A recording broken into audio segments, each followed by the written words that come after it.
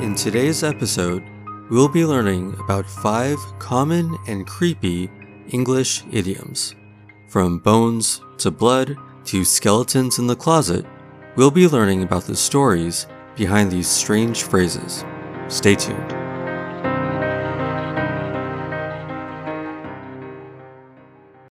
It's that time of year again. Halloween this year falls upon the blue moon of October 31st.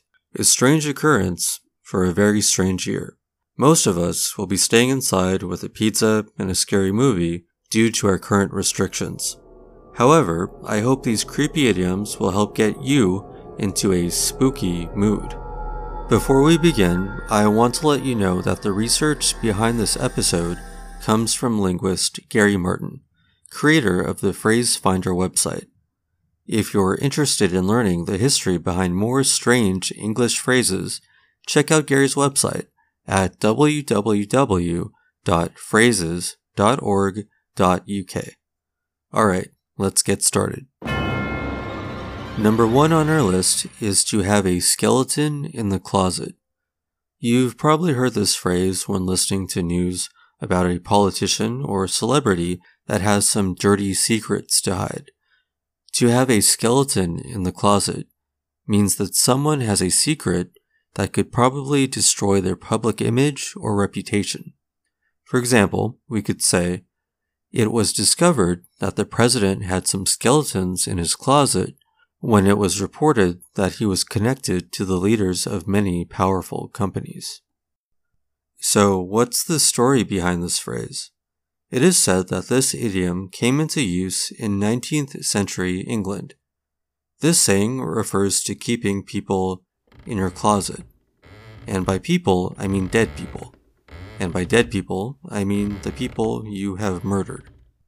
One of the first recorded usages of this phrase comes from an English magazine called The Eclectic Review in 1816. In the Victorian period, famous author Edgar Allan Poe also used this expression in his writings. Another well-known author of that period, William Makepeace Thackeray, helped popularize the phrase in one of his works from 1845. It should be noted that in American English, we say, they have a skeleton in the closet. However, in British English, you may hear, they have a skeleton in the cupboard. Our second phrase is graveyard shift. We often use the phrase when talking about our work schedules. To have a graveyard shift means that you're working during the night and into the early morning. A typical graveyard shift might be from midnight to 8 in the morning. For example, we could say, many nurses and doctors have difficulty sleeping because they often have to work graveyard shifts. There's a real creepy story behind this one.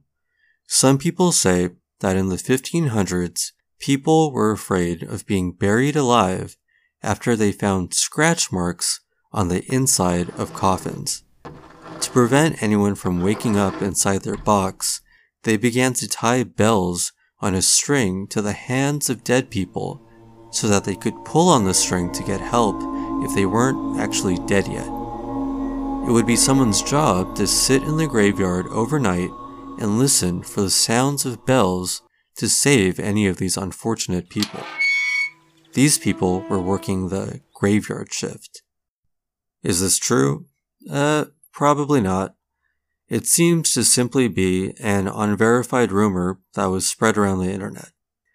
However, we do know some of the earliest examples of this phrase can be found in American newspapers in 1895 and 1897. Third on our list is the phrase, to play the devil's advocate. Do you know someone who likes to disagree with you just for fun? Who enjoys having the opposite opinion of everyone else? Well, this person is playing the devil's advocate. To play the devil's advocate means that you take the opposing position in an argument, usually to test how strong that argument is. For example, you may be discussing COVID restrictions with a group of friends. Everyone agrees that bars and restaurants should remain closed. But then you say, Well guys, let me play devil's advocate here.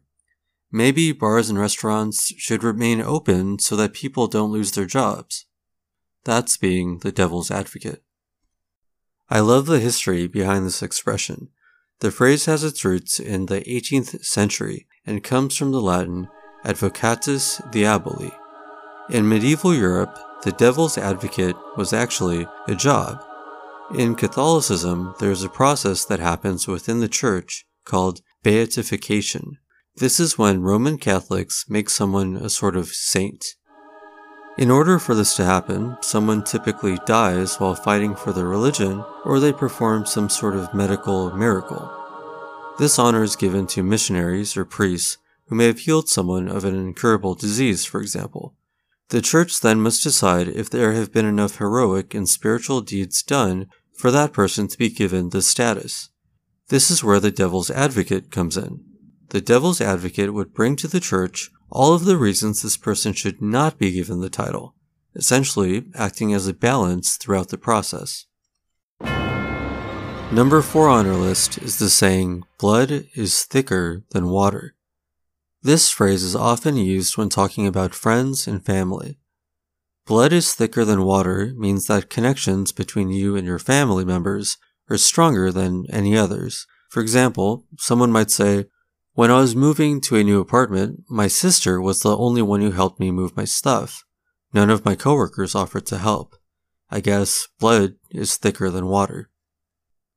I wasn't able to dig up too much of the backstory on this one. It is agreed, however, that there is some connection to a German expression from the 12th century.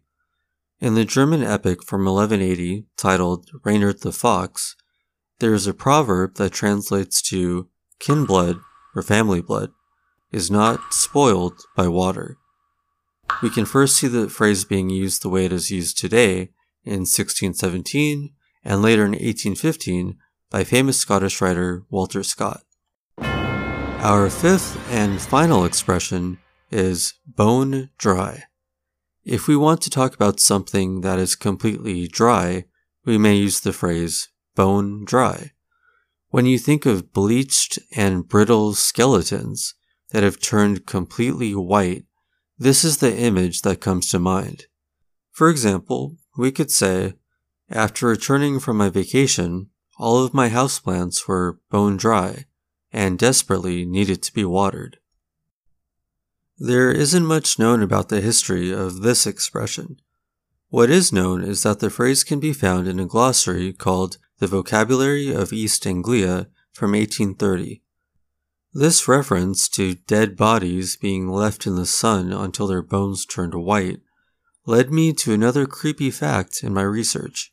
Did you know that the white skeletons we might see in museums are often cleaned with skin-eating beetles? These ferocious bugs are known as dermestid beetles. Dermestid comes from the Greek word derma, meaning skin. Hundreds of these bugs are placed on a dead body. The beetles then lay eggs within the rotting flesh, and within only 3 days, they can leave a skull completely clean. These skin-eating bugs have even been used in murder investigations, since they can tear away the muscle, blood, and flesh while leaving even the smallest bones undamaged. Alright, so in today's episode we learned 5 idioms. To have a skeleton in the closet, to work the graveyard shift, to play the devil's advocate, blood is thicker than water, and bone dry. I hope you enjoyed hearing about the history behind these phrases. If you're listening to this on Facebook or Instagram, you can try using these phrases in a sentence by leaving a comment below the video. I'll be happy to correct them. I also want to let you know that I'm offering a 15% discount on all lesson packages until the end of 2020. If you're interested in booking a lesson package, you can find that information below. Until next time, happy Halloween.